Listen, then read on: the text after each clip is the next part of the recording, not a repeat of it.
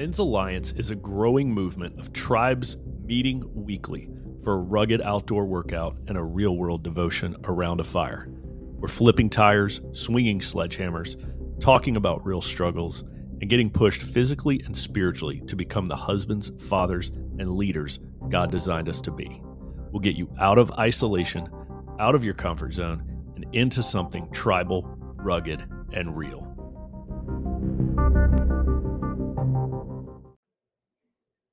Hey guys, are you interested in starting a tribe in your area? If you are, you've got to come to Midlothian, Virginia, just outside of Richmond on April 22nd. April 22nd is a Saturday, and we are putting on tribe launch training. It's going to be held at Swift Creek Presbyterian Church here in Midlothian, Virginia, and we have got a whole team of Men's Alliance guys here waiting to show you how to start a tribe in your area. We are going to go through every aspect of how we do our workouts, how we do our real world devotions, our creed, our motto, our coin, our patch. We are going to walk you through the whole process, give you our tips, our lessons learned, our best practices. We're going to eat great food together. We're going to have fun hanging out and doing some great outdoor workouts together. But you are going to walk away from here absolutely ready, totally prepared to start a tribe in your neighborhood or at your home church. So come on out April 22nd. Let me tell you, you go to men'salliancetribe.com, click on launch training. It's men'salliancetribe.com/launch training. Go there and register. It's a free event. We're even going to feed you. All you have to do is get yourself here, register so we know you're coming and we can get you a t-shirt ready. We're excited about doing this. All of the North Carolina tribes that are currently out there came from this event last year. So we know this event works. We've already got 26 men registered. We can't wait to see how God is going to use it this year and where he is going to spread the Men's Alliance fire to next. So maybe that's your area. Come on out April 22nd. Welcome to the Men's Alliance podcast. I'm Dave Mills, call sign Goose. And with me today, it's me, Chris Knuckles Luck. Sorry about that. He threw me off guard. I know. I didn't even tell him we were recording. I was like, go. And man, I'm excited to have you with us, Knuckles. We did a podcast with Knuckles back in August of 22. It's called War Stories 2, Hell's Angels. So if you want to go back and listen to get the background story where Knuckles shares his story, go back to War Stories 2. But today we've just been sitting around this morning talking about Bible verses that are commonly misinterpreted, taken out of context, etc. And we've just been having a great conversation about this. And so we just decided to record it. So we're going to record this conversation. And because I think it's something that like everybody wrestles with. Oh, yeah. Everybody's got some verses. So, Knuckles, start us off by talking just a little bit about how you read the Bible.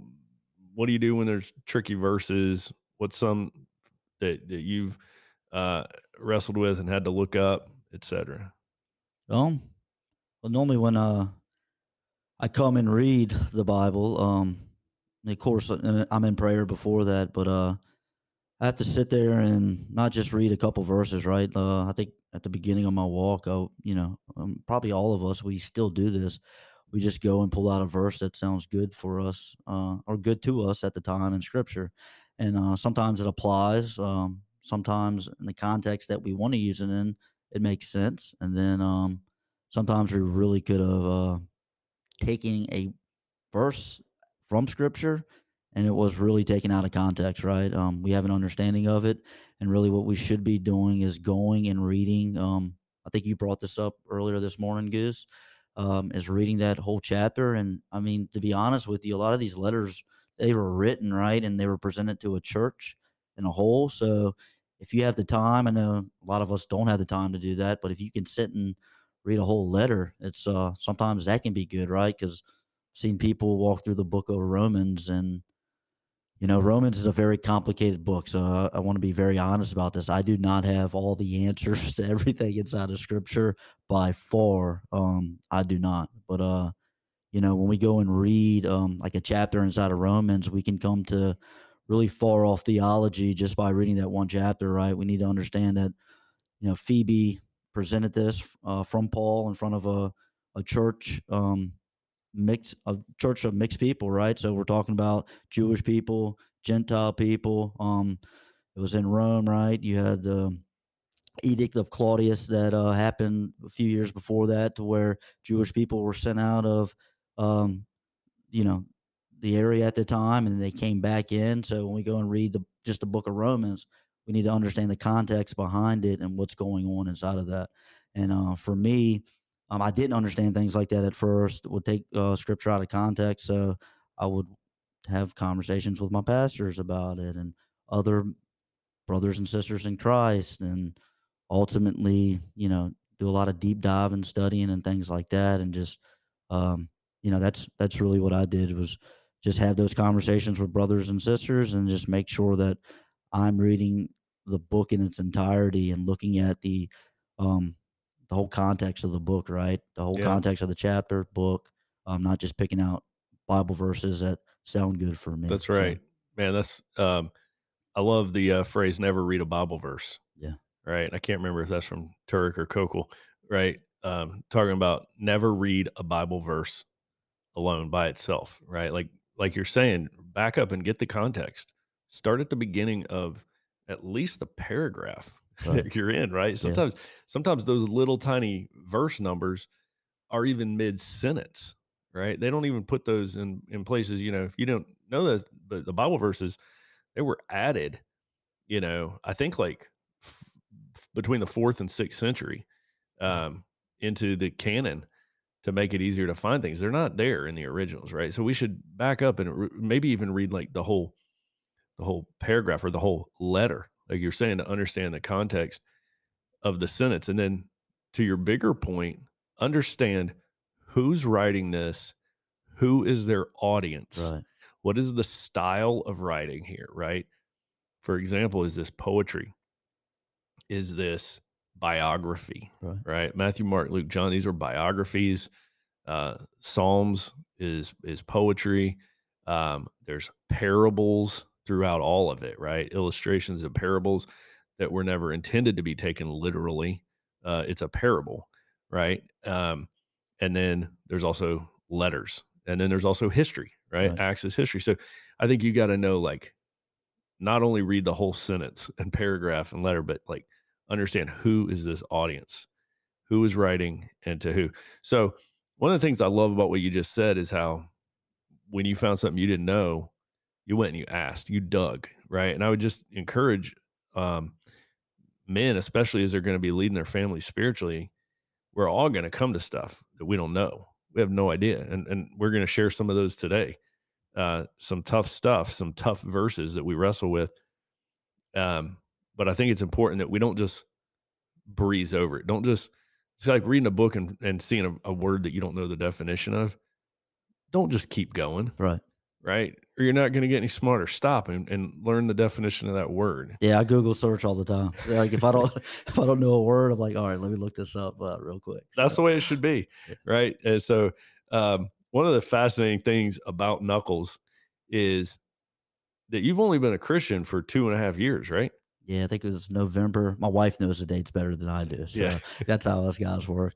But I think it was November 2020. So we're in 23 Yeah. right now. So I was baptized February of 21. So I was saved in November of 2020. So what, two and a So half just over years? 2 years. Yeah. Yeah. Yeah. And I say that because um, you have a ton of knowledge for somebody who's been saved. You have a ton of knowledge, period.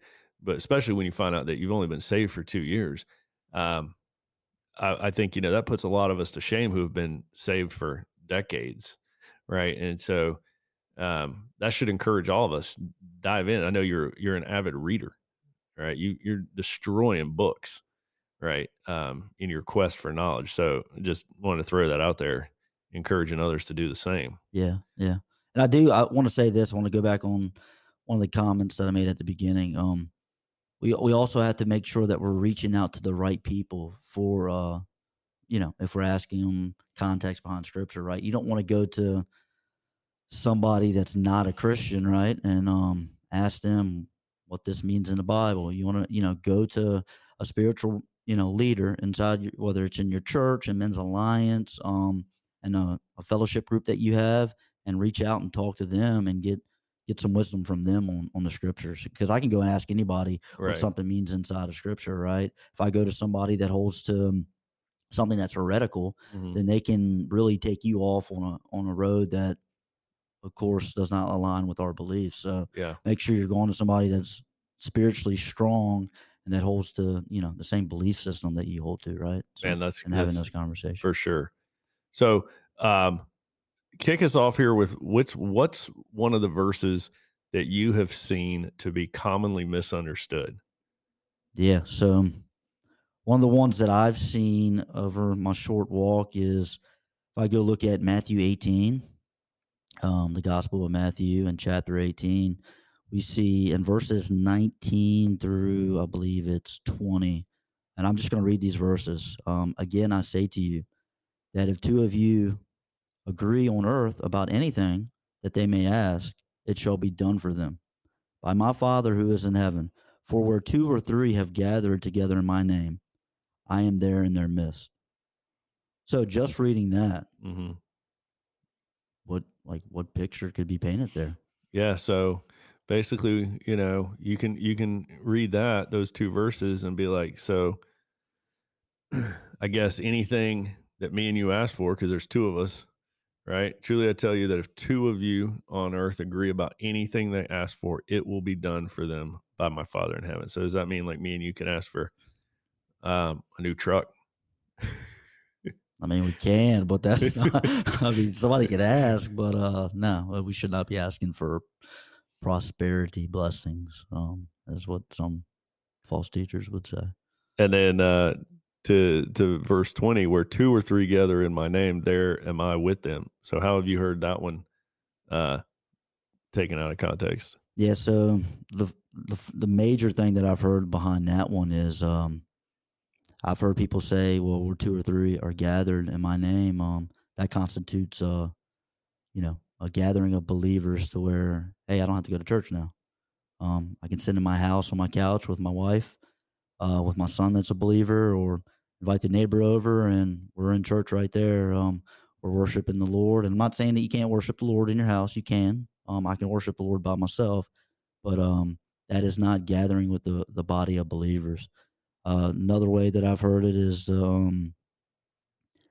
how it's been taken out of context is to say, you know, when two are in agreement, whatever they ask will be done. It's similar to what we just talked about in the second one is to say that when two or more are gathered, God is with them.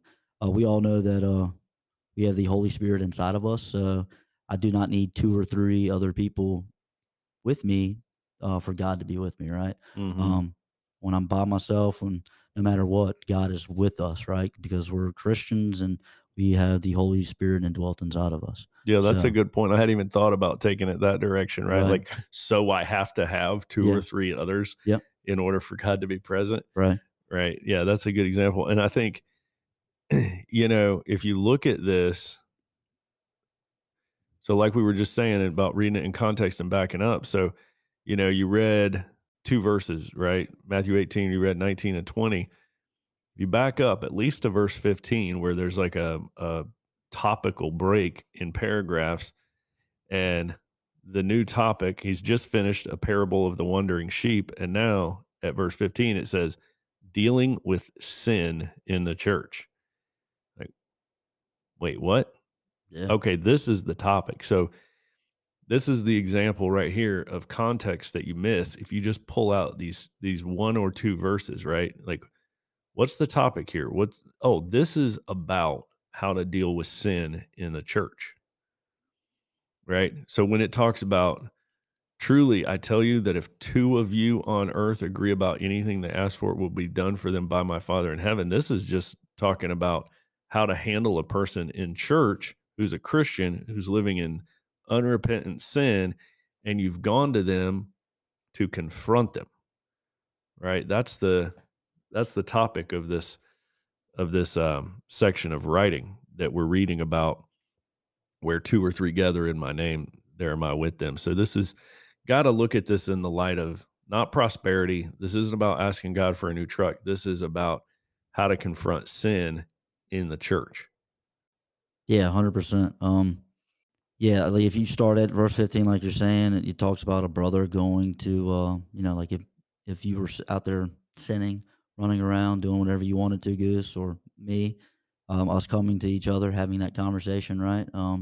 Being men, being real, calling each other out in a loving and respectful way, and then if uh, if I didn't listen to you and calling me out in my sin, then what's the next process, right? It would be couple more brothers coming to me and say, "Hey, Chris, this is what you've been doing." Whether, if I'm out there running around on my wife or, doing something harmful to somebody, Mhm. no matter what that may be, right? Um, y'all need to come and call me out on that, right? And hold me accountable. And then ultimately, we get down to the verse where it talks about bringing it up in front of the church. And then if there's still an unrepentant sin, then you turn them over as a Gentile or tax collector, which during those times in the Jewish culture, they would have been people that you still would have been working around, right? But they wouldn't have been grafted into the covenant, right? So they would have been outside of the covenant, outside of God's grace, and when we get down into those other verses and 20, right, we're talking about, again, I say to you that if two of you agree on earth about anything that they may ask, it shall be done for them. My Father is heaven, for where two or three have gathered together in my name, I am there in their midst. So, this is ultimately in the context of those scriptures talking about church discipline and like brothers holding each other accountable, right? So, and I think that's one of the ones that I've seen over my short walk that have been butchered, and more along the context of it's okay for me to gather inside of my house. I think people have used that during, the whole COVID pandemic, saying, "Well, it says this. Mhm. I can sit at my house and I don't have to be in fellowship with the whole body of Right. believers, right?" But we know Scripture clearly, other places in Scripture, in the book of Hebrews, it talks about never forsaking the gathering, right? I was So, gonna read that one right now. So Hebrews 10, right? So I've got that pulled up. So let me read what you're referring to. It says, and I'm going to start in verse 24. It says, "And let us consider how we may spur one another on toward love and good deeds, not giving up meeting together, as some are in the habit of doing, but encouraging one another, and all the more as you see the day approaching." So I love this too, as it applies not just to church, but to Men's Alliance yeah, too, right? It says not to give up meeting together, right? So we can't get lazy and stay home all the time and watch church online and say, "Oh, see, where two or three are gathered," yeah, right? I think back to the verse you brought up in Matthew, that's a highly encouraging verse. Like if me and you are on our way over to confront a brother who's living in sin, and we're walking into that situation a little bit nervous, right? Like, oh man, this is not going to be a fun conversation. Here we go. That's who that verse is meant to encourage, right, right? It's saying, where two or three are gathered, um, I'm with you, in the context of you guys going to confront your brother who is in sin. yeah, yeah, So that's a big one. I'm glad you brought that up. Um, it's often misinterpreted, and looking at it in context and with other scripture around it can shed that light on us. All right, next one. This is one that that I think is one of the most often taken out of context verses. It's I've heard it taken out of context on Sunday mornings by pastors, right? And it's crocheted onto pillows and framed, and it's in every card that we give to high school graduates. yeah. I was about to say that. And so Jeremiah 29:11. Right? Jeremiah 29:11 says, "For I know the plans I have for you, declares the Lord, plans to prosper you and not to harm you, plans to give you hope and a future." Man, don't that feel good? This sounds great, right? So God's going to prosper us all, and no one's going to have any harm come to them. Is that what? That's what I'm reading, right? We're all going to prosper, and there's not going to be any harm. Yeah, if you apply it like that. Tell that to Would- tell that to Peter, yeah, right? As he's being crucified right. upside down, Yeah. right? So how can that possibly? How do you reconcile this verse from the Old Testament written by Jeremiah with the horrific deaths and torture of the apostles, being dipped in hot oil, being sawed in half, being crucified, right? Um, Yet we just pull this verse out like it's a fortune cookie and apply it to ourselves all the time. Jeremiah 29:11. So let's look at the context, right? Like we just said, who's writing, who's the audience. So this is being written by the prophet Jeremiah, who is receiving inspiration, knowledge, and words directly from the Holy Spirit to write these letters as a prophet to different groups of people. And Jeremiah wrote lots of different letters to lots of different groups of people. The book of Jeremiah is not just one letter, like some of the books in the New Testament. So Jeremiah 29:11 is a letter being written specifically to the Jewish people who were taken captive in Babylon. So Jeremiah is writing to the Jews taken captive in Babylon. So if your high school graduate is not a Jew who has been taken captive in Babylon, then you should not apply this verse to them, right? That's the people who God said through Jeremiah that he had plans to prosper this group and not to harm this group. So we can't just pull that out of context and apply that to ourselves today. And here's a good example. I want to read to you from Jeremiah 42. So a few chapters later, here's Jeremiah writing to a different group. I'm going to read from verse 18. He says, "This is what the Lord all-powerful, the God of the people of Israel says, quote, I showed my anger against Jerusalem. I punished the people who lived there. In the same way, I will show my anger against everyone who goes to Egypt. People will use you as an example when they ask for bad things to happen to other people. You will become like a curse word. People will be ashamed of you and they will insult you, and you will never see Judah again." We're not putting that one in any Hallmark cards. No, I don't want that stitched on my pillow or over my door. But you know what? To pull this out and apply this to somebody would be just as bad as pulling out 29:11 and applying that to somebody. So this is Jeremiah writing to the Jewish exiles who were fleeing to Egypt. He's saying, if you go to Egypt, then God will show his anger against you, and people will be ashamed of you and they will insult you, and you will never see Judah again. So we cannot just randomly apply passages that were specifically meant for one group of people in one place in one time. There are statements in the Bible that tell us about how God, the nature of God, right? How he is for all time and all people and all places. And then there's sections in the Bible where it's talking about his specific judgments and plans for very small, specific groups of people, right? And so you miss that if you don't get the context. Yeah, I'm with you. If you also look in Jeremiah 29 before we get to verse 11, it says, "For thus says the Lord, when 70 years have been completed for Babylon." So 70 years have been completed.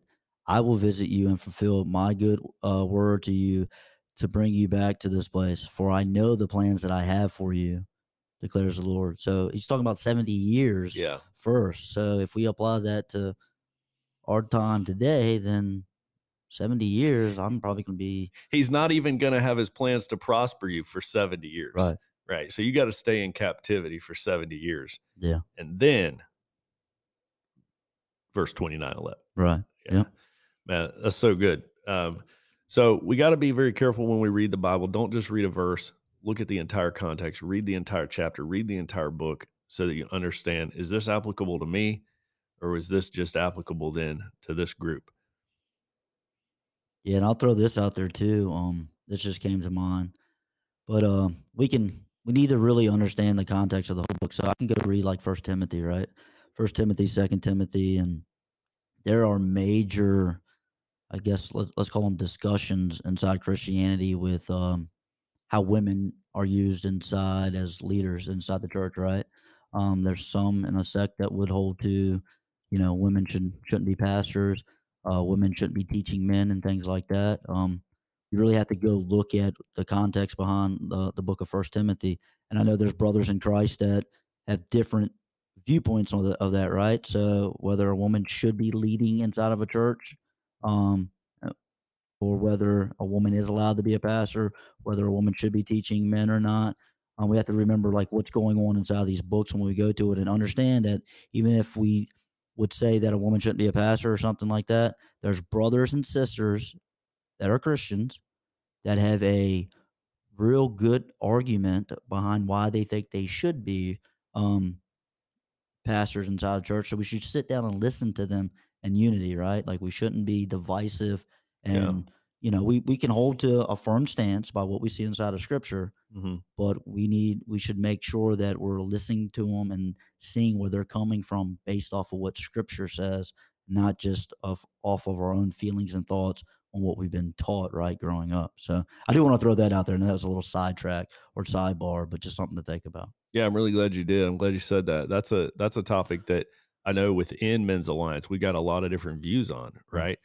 And that could be said, and that would be true for a lot of different topics, right? One of the things we were talking about this morning, with the patch class, was, in the Men's Alliance Leadership Guide, there's a list of some topics that we decide we're not going to do our devotions around the fire on these topics, Right.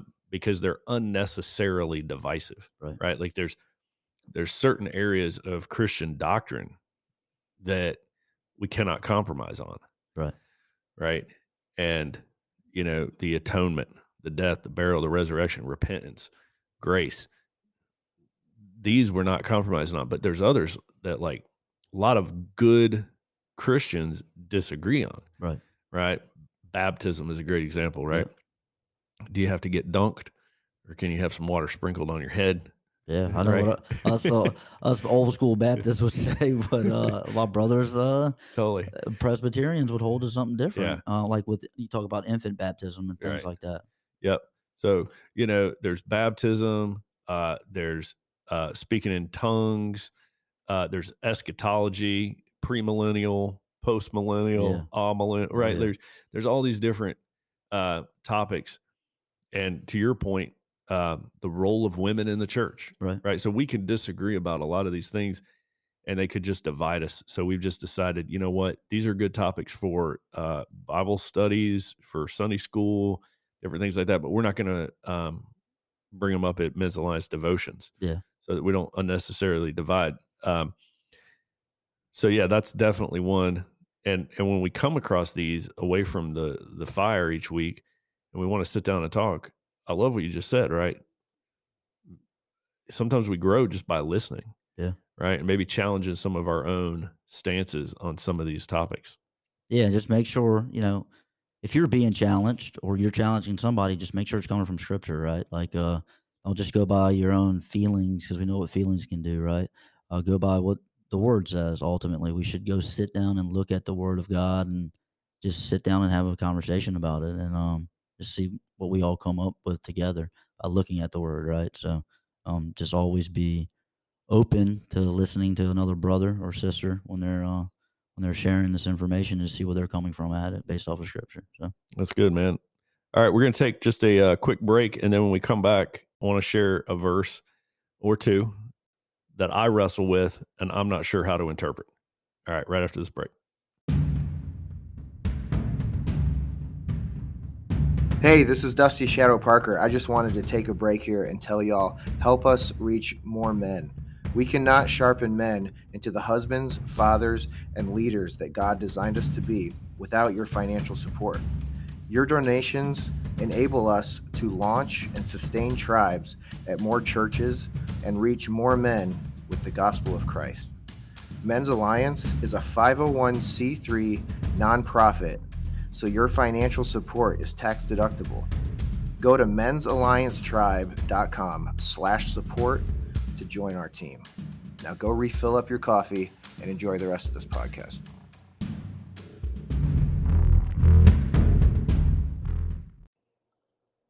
All right, we are back with Chris Knuckles Luck and talking about some confusing Bible verses, right, and how they're often misinterpreted. So another one that is super common is Psalm 37:4. Psalm 37:4 is one of those that gets drug out a lot like a fortune cookie. It says, "Delight yourself in the Lord, and he will give you the desires of your heart." For years, the way this hit my ears, the way I interpreted this was that you will get whatever you want, right? He will give you the desires of your heart. Whatever your heart desires, you will get. That's one way to hear it. A few years back, as I was reading this, all of a sudden, I heard it a different way, right? Delight yourself in the Lord, and he will give you the desires in your heart. Suddenly I heard it that way, and I'm like, oh man, I think I just had one of those light bulb moments. So it's all about the first part, right? Right. It's realizing that he's not giving you whatever you want. He's actually giving you your wants. Your wants are coming from him. Your desires, you're going to start desiring what he wants you to desire. Your desires are going to start to be his. Yeah. When you delight yourself in him, Right. literally your The D word desires right there. change. Yeah. Right. And I think that's the common way that this verse gets misinterpreted. Delight yourself in the Lord. First of all, that's a tall order. Like, we shouldn't just breeze over that. Like, to delight yourself in the Lord is to make him the center of your universe, right? That you're literally orbiting every day around him. You're not asking him to orbit around you and give you the the health and the wealth that you want. You're aligning yourself with him and asking for your desires to be his desires. God, make me want what is best for me. Yeah. Make me want your will to be done in my life. Yeah. No, I think like as you were reading that, because we didn't talk about you using this verse. Mhm. Right before you started, you talked about it, but I didn't know you were. Yeah. I didn't know you were going to just jump on there and use that. But it says, "Delight yourself in the Lord." Doesn't say delight yourself in the world. Doesn't say delight yourself in prosperity, or it's in the Lord. So as you're saying, that's in His ways and His understanding, right? How do we do that? We do that with the Holy Spirit guiding us, and I think it's something for us to think about. And He will give you the desires of your heart. If your heart's focused on Him and it's a heart that is fixated towards Him, right? The desires of our heart will be for his ways, and that might mean the things that we are subjected to aren't always going to be easy for us, right? So we can look in scripture. You and I talked about, I think it's Second Corinthians, in the book of Second Corinthians, with a thorn in the flesh with Paul. I don't know if you were going to throw that one out I there or was not. just looking that up right now. Okay, see, that's I know we Yeah. talked about that probably an hour ago, but yeah, I mean, you think about that. What was Paul going through, right? Yeah, I definitely want to come back to that one. Such an important verse, chapter. Before we go there, I want to hit on one more that says something very close to Psalms, right? So John 15:7. Okay, John 15:7. I'm going to read you just this verse. We're going to make the mistake first. We're going to pull out this one verse, and then we'll do the backup thing. So John 15:7 says, "If you remain in me and my words remain in you, ask whatever you wish, and it will be done for you." Okay, so there's another prosperity one, right? So I can ask for whatever I wish for. Again, maybe we should pray for me to get a new truck, um, my dog not to die, my wife to not have cancer, right? You can see how, like, when we go down this theological road, as so many do, we set ourselves up to lose our faith, right? When people believe that God works like a genie in a lamp, and if you say the right prayers, if you believe hard enough, if you tithe your money, then he'll give you whatever you want. And this is a popular message, right? Like the biggest church in America is preaching this message every Sunday, right? Joel Osteen, right? And talking about God wants you to be healthy. He wants you to have money. He wants you to prosper, all this stuff. And then such a popular message, people are just flocking towards it. But then what happens when they lose a loved one to cancer? Then they say that's like their whole house of cards. Christianity comes crashing down, right? And so that's why it's important for us to understand that's not what this is saying. That is not how this works. Don't put your hopes in your health and your wealth, because they will not last. And if you need proof of that, just look at how each of the disciples of Jesus died. Look at the lives of the disciples. If they suffered and died, why on earth would we think that we will be any different?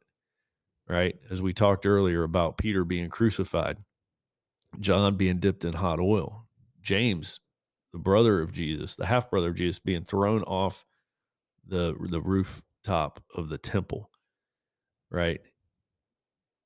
These men didn't lack faith. They didn't lack the proper prayer life, right? But yet bad things do happen to Christians, right? So we're told in this world we will have troubles. We're told take up your cross. We're told the world will hate you just as the world hated me, right? Yeah.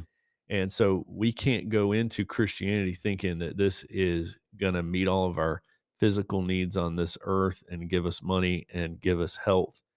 No, we got to go into it thinking like, no, you're following a dude who got crucified, Right. and he told you that the world's going to hate you too. Yeah.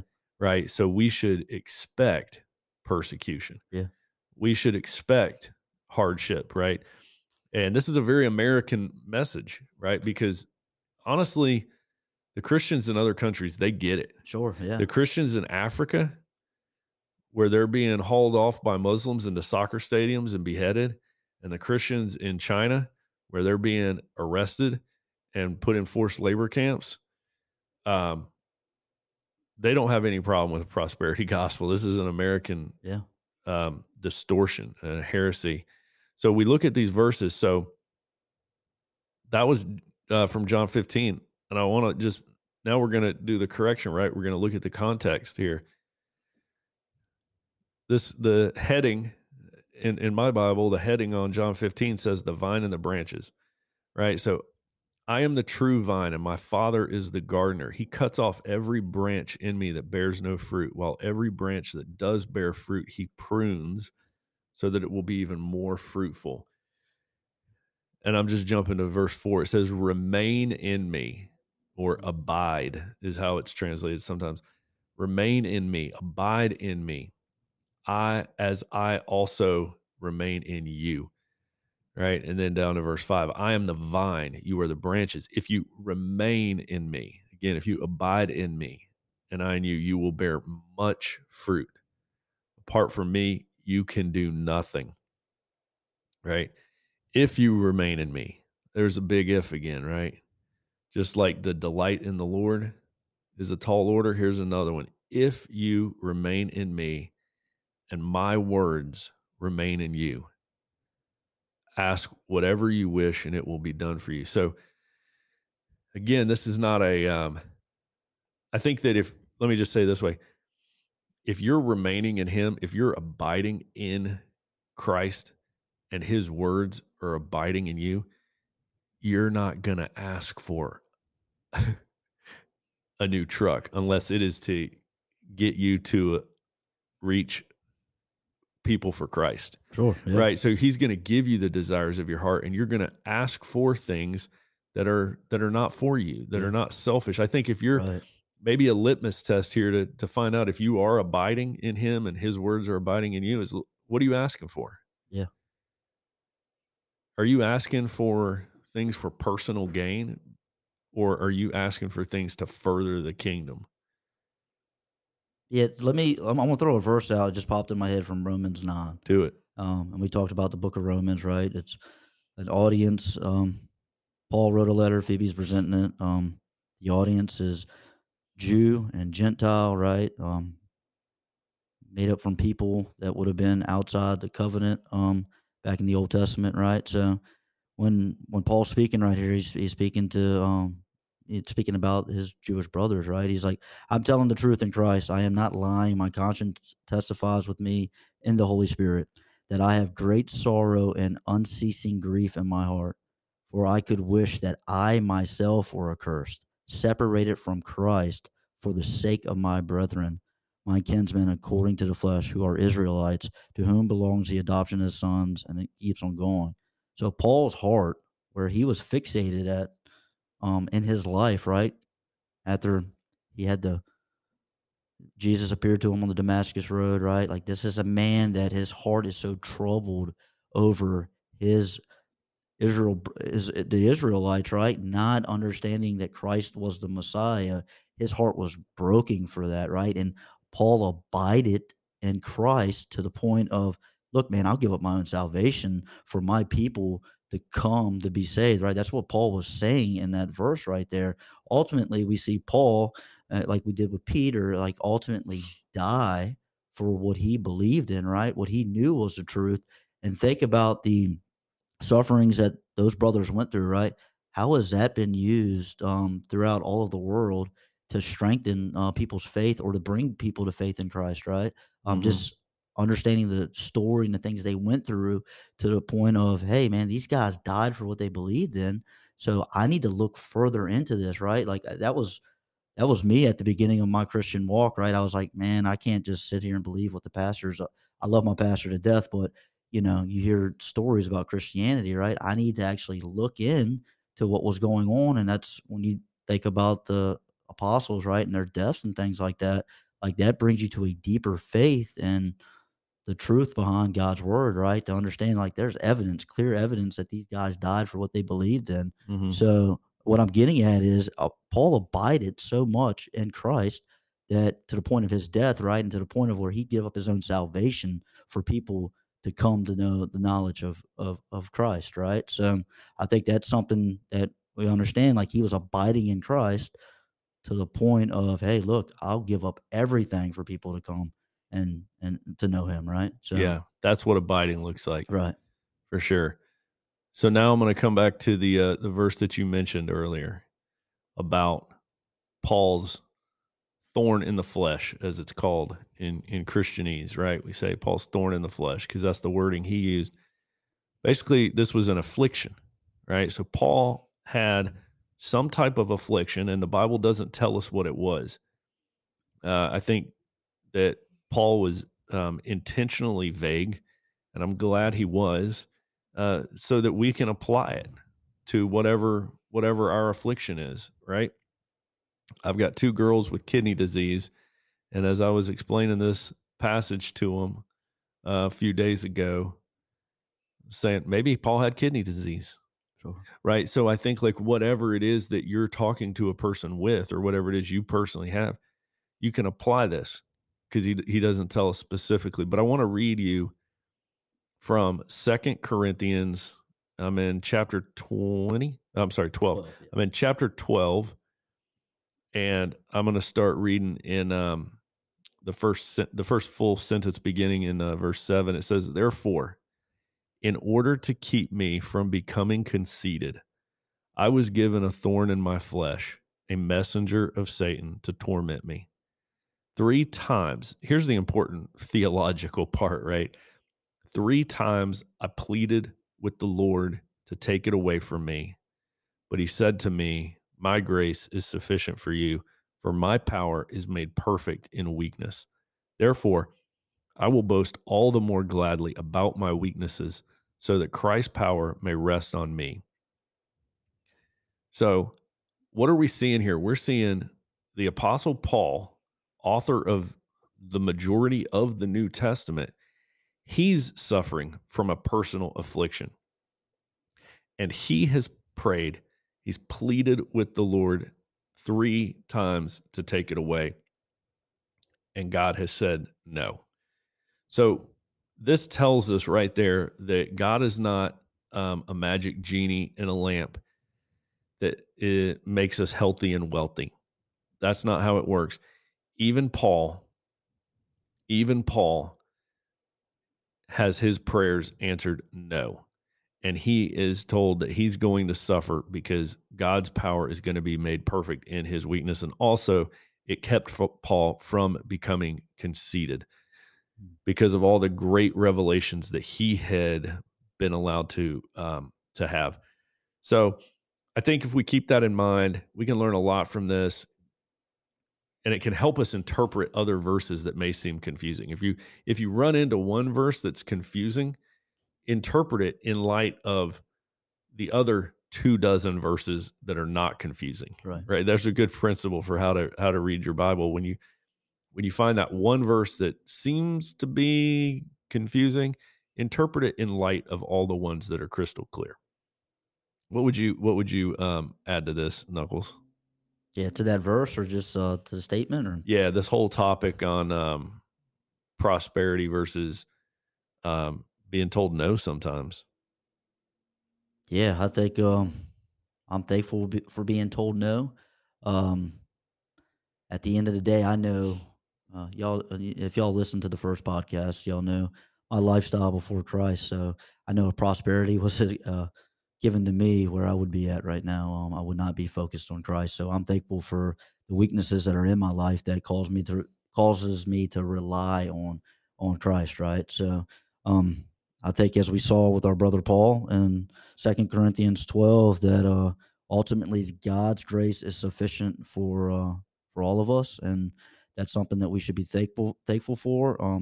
The trials and tribulations that we go through, right? That's ultimately something that can humble us and cause us to rely on God. So I know I'm forever thankful for that. I don't always get everything right. I just want to throw out there with Scripture again and just make sure that we're all on the same page. Just we need to be. I'm talking about brothers in Christ here. I'm not talking about people that preach a gospel that's accursed, like the Mormons or Joel Osteen or anybody like that. Talking about brothers in Christ. We're going to come to Scripture at times. We're not going to understand it. Let's rely on our brothers. Let's be in prayer over it. Let's seek wisdom, right? That comes from God, and sometimes that is relying on other brothers to help us out with that. And yeah, let's ultimately just let's show grace to one another, even if we have disagreements inside of Scripture. So I feel like that's a thing that God's been really pouring on my heart, right? Like if I disagree with somebody over the way I interpret Scripture, then we need to let's sit down and have some respectful conversations. I want to throw this out there. At the beginning of my walk, I struggled with. There's a thing in theology called Calvinism versus Arminianism. I was a guy that, man, I'd get into some heated debates over one side versus the other, and man, I did not show grace in those discussions. It could have led down a bad road, right? There were some times where we'd have some real heated arguments over things inside of Scripture, right? So outside of the prosperity stuff, brothers in Christ, when we come and we get in Bible studies and stuff like that, let's just understand we're not always going to have the answers, right? So let's have grace for one another, and let's be united as brothers. So Well said, man. Well said. Um, I'll just my last piece will be, if you're praying for things that are not happening, yeah, right? Maybe you're asking God for a new truck, or maybe you're asking God for more money, or maybe you're asking God for more health, for better health. Um, there's a chance that what you're praying for is not aligned with God's will. Yeah. So there's a chance you might be praying for something that's not God's will. It's your desire. Right. Maybe your desires are not yet God's desires, and you can pray for God to give you His desires. Yeah. Right. But I'll say the other option is there's a chance that maybe they are in line, but God's just choosing to say no for a greater purpose, Yeah. like He did with Paul. Yeah. Right. It's not that Paul's desires were out of tune with God's, but God had a bigger plan, and God wanted to keep Paul humble, and God had a reason. And obviously part of that reason was us 2,000 years later reading this and being encouraged by it. Right. And so we never know if maybe the trial we're going through is not meant to encourage someone else, Right. and to be a light for somebody else. So try to keep that in perspective. One of the things that, I've said before is, if we as human parents, if we can take our kid to the doctor, hold our kid on our lap, hold their arms down while a doctor comes over and pokes them in the arm with a sharp needle. If we can do that as humans because we see a greater good that's Yeah. going to come out of Yeah. it, then how much more so is it possible that God, the creator of the universe, has a bigger plan for holding us and allowing us to experience a temporary pain and suffering? Yeah. Right. So if we can kind of keep that in mind, and I know it can be hard, and I don't want to sound glib, right, when we're going through trials, but honestly, that's the truth. Is He's the designer of the universe, and there might be a greater purpose for Him allowing us to go through our momentary troubles and pain. So don't misinterpret these verses by taking them out of context, by pulling one verse out, putting it in a frame on your desk, and saying, God's my magic genie. Yeah. He's going to give me the desires of my heart. Read the whole thing, put it in context.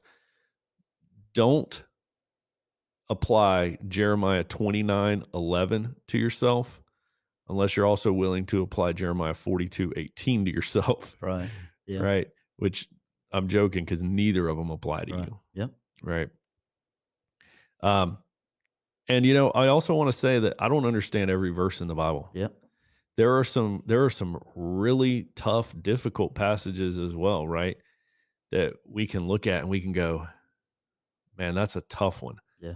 That's a tough one, right? And even Jesus's disciples said that, right? Yeah. When He talked about, you can't follow me unless you eat my flesh and drink my blood. Oh yeah. It says, many people walked away from Him that day and said, this is hard teaching to follow. Right. Right. Because even His disciples didn't understand what He was saying. And He looked at them and said, are you guys leaving with everybody else?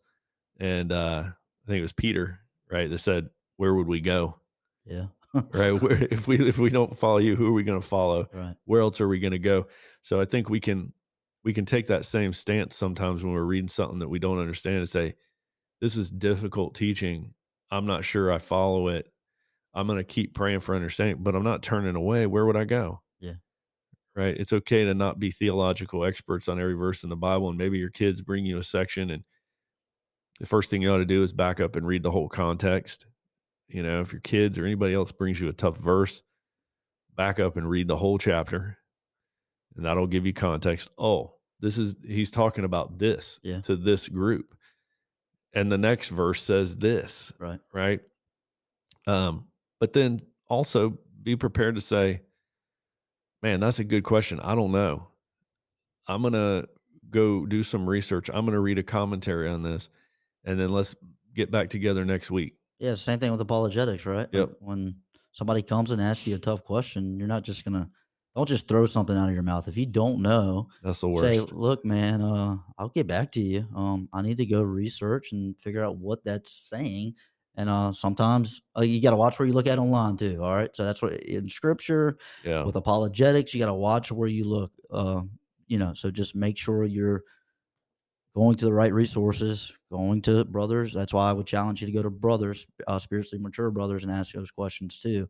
And at the end of the day, the prosperity gospel, when we talk about a prosperity gospel, that's straight from Satan, right? We see, like, as Goose has talked about, brothers like Paul and Peter, John, who suffered, right, for what they believed in. Ultimately, our Savior, our Lord, our King, he suffered on a cross, right. So the reason why he suffered was to bring us prosperity from the standpoint of prosperity in Christ, right? To ultimately, we're all going to reign in the kingdom with him when the new heavens and the new earth are established, not to be prosperous by money and financial wealth and trucks and things like that, right? Ultimately, we all are, for the ones that are in Christ, are going to prosper in Christ, right? And that doesn't mean from a financial blessing. That means from ultimately we'll have the new heavens and the new earth here. So one day when he comes back and establishes his kingdom. So Good stuff, man. We'll put some links in the show notes here for some good commentaries on the Bible that you can use. I was just looking up a couple here that I have heard highly recommended is the Matthew Henry commentary on the Bible, and then the Schofield commentary on the Bible. Worsby's got one too. Warren Wiersbe. Yeah. That's a good one. And then I like John, I like John MacArthur. I know. Don't agree with everything John MacArthur says, but I do like his commentary. Yeah. So get yourself one of those commentaries. MacArthur, Schofield, Henry, Spurgeon, Wiersbe. Yeah. And then Wayne Grudem, his book on systematic theology. These are not books that you need to sit down and read in one sitting. They're great references to flip to whenever you see a difficult passage. So this is all part of becoming a better spiritual leader for your family, becoming that spiritual sheepdog to guide your family and keep them protected from the wolves, right? And that's what we do at Men's Alliance. So Knuckles, thank you for your time this morning. This has been a great conversation. Thank you for sharpening all of us, and I look forward to seeing you and our listeners around the fire soon.